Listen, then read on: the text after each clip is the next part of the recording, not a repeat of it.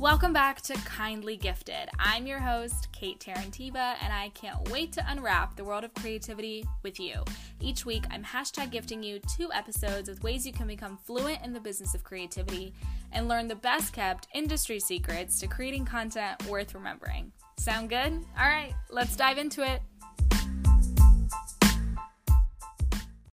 This episode is brought to you by Shopify. Whether you're selling a little or a lot, Shopify helps you do your thing, however you cha-ching. From the launch your online shop stage, all the way to the we just hit 1 million orders stage. No matter what stage you're in, Shopify's there to help you grow. Sign up for a $1 per month trial period at shopify.com/special offer, all lowercase.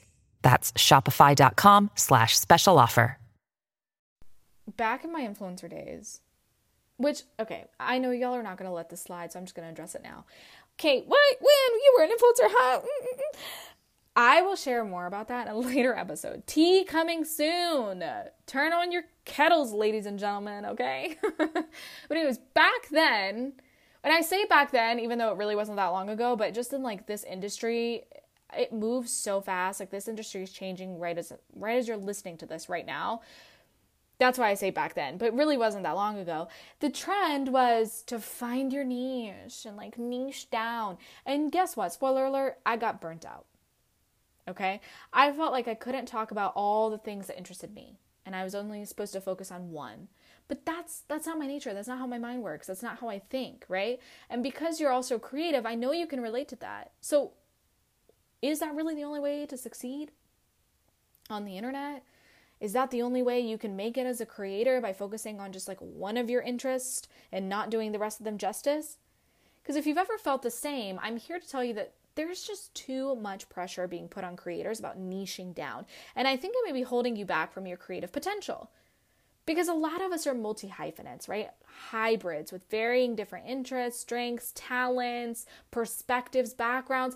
Putting that into a niche that we have to stick to for the unforeseeable future is no bueno. That's like asking me to put my entire closet in one box. Absolutely not. Not fucking happening. Funnily enough, and this is the most ironic part, most of this pressure to niche down is coming from non-creative sources. And a lot of them are marketing sources, which we will also talk about this later, but marketing and advertising are not the same thing. No shade, no tea. Okay? No shade, no tea.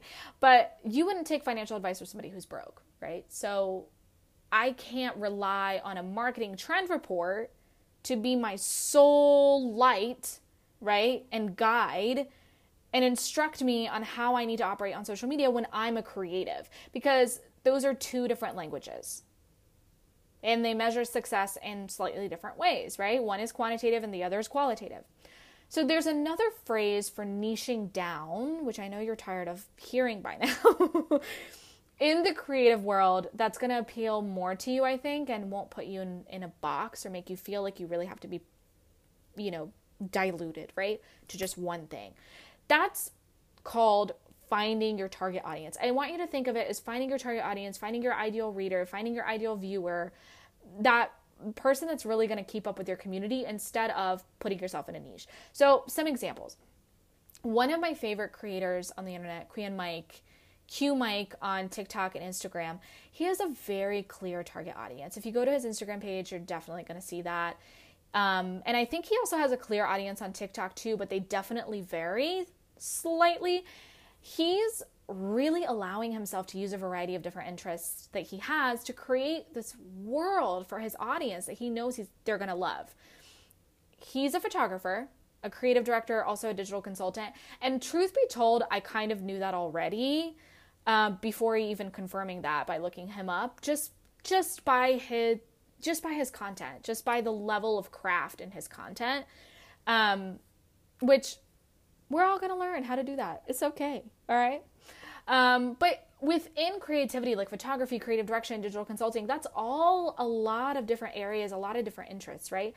And he's able to combine his multi-hyphenate skill sets and apply them to this world of men's fashion and lifestyle where I think his target audience lives in. It's brilliant. It's luxury. It's high craft content that has also appealed to loads of us that aren't men. He used a very specific kind of surreal, almost dreamlike, Dali-esque art style, something he clearly loves very much. And that's something he teaches on TikTok, how to recreate in a sense, to then create posts around varying different areas or niches, right? Fashion, home, travel, lifestyle, art, but still keeping that same sort of feel, being his art style, as like the common thread throughout his content. So he knows his audience really well. He knows that his audience are probably men that are really interested in like the elevated luxury lifestyle, probably love art. Maybe a lot of his target audience are probably photographers or creative directors. So he's very aware of like who his community is, right? But at the same time, allow your niche or your interest to evolve, because I'm sure Korean Mike, if we were to scroll back far on his Instagram, he would have had probably different things posted several years ago, right? Maybe he had a different art style, maybe he had a different target audience, maybe his approach to things were different, or he was just focusing on fashion, like who knows, right? But the important thing is that there's nothing wrong with allowing your content to evolve as you evolve and or your target audience evolves. Like there's nothing wrong with growing as your audience grows, or allowing your audience to kind of grow up with you, right? Speaking of content evolution, actually, there's another creator I really love, Erica Stolman Dowdy. You may know her as Fashion Lush, Instagram and TikTok. She has a clear grasp on her target audience as well. She's super edgy, but also like very Y2K, kind of cool girl style, very pro-weed. That's a huge part of her community. And she has this culture of the modern, newly married millennial woman, which, by the way, congrats to Erica and Zach on their wedding. You go, guys. This kind of extends throughout all of her content. You know, I'd argue that her branding and her mission to push this like wide acceptance of weed is her niche, or like her common thread that she carries throughout. She's also a graphic designer, so a lot of her content is very well designed. That's also something that she focuses on. But just like I mentioned, right, if you were to look at Erica's page now, you probably would have never guessed that just a few years ago, Erica's feed was mostly like black and white outfits. And, you know, kind of grayscale type of presets. I think that she knew, honestly, when it was time to really evolve and when her target audience was ready to evolve with her. And she's still taken a lot of her interests that she was talking about back then and just really like magnified them and put them in the forefront. So kind of shifting things around a little bit, maybe from a specific aesthetic to a different one, or putting some of her other interests into the forefront as she's, you know, really making her community more multifaceted. So I think that's amazing. Like Korean Mike and Erica, create an understanding of your target audience, right? We'll be talking about this a lot because as an influencer, I think you work for and with your audience to reach your success. They're really, in some sense, your client, right? And I honestly recommend writing this information down. Who is this ideal target audience of yours? What's their name? Maybe what they look like, their interests, where they shop, what podcasts do they listen to? Do they listen to Kindly Gifted? I sure hope so. If it helps, think of your ideal friend and describe them. This can be somebody you're already lucky to call a bestie, or either way, it can be somebody that you'd want to represent the general vibe of your community. And like, write down a little bio about them. Keep that handy so that you know when you're creating content, you're talking to this person. And when you have this specific person that you're talking to, that you will attract people in that realm, similar to that person, right?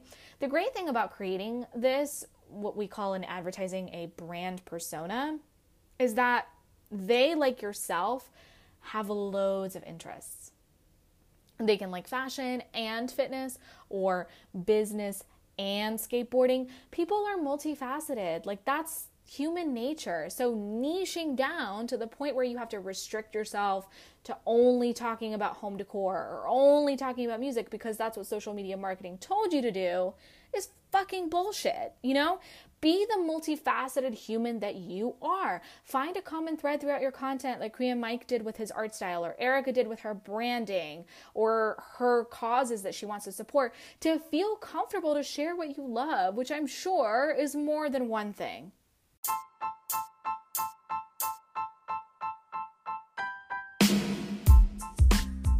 Thanks for tuning in to Kindly Gifted. To support the podcast, please leave a review, share with your friends, and don't forget to subscribe. Make sure you follow me on TikTok at Kate Mob for more creative secrets from the internet's momager. See you on the next episode of Kindly Gifted.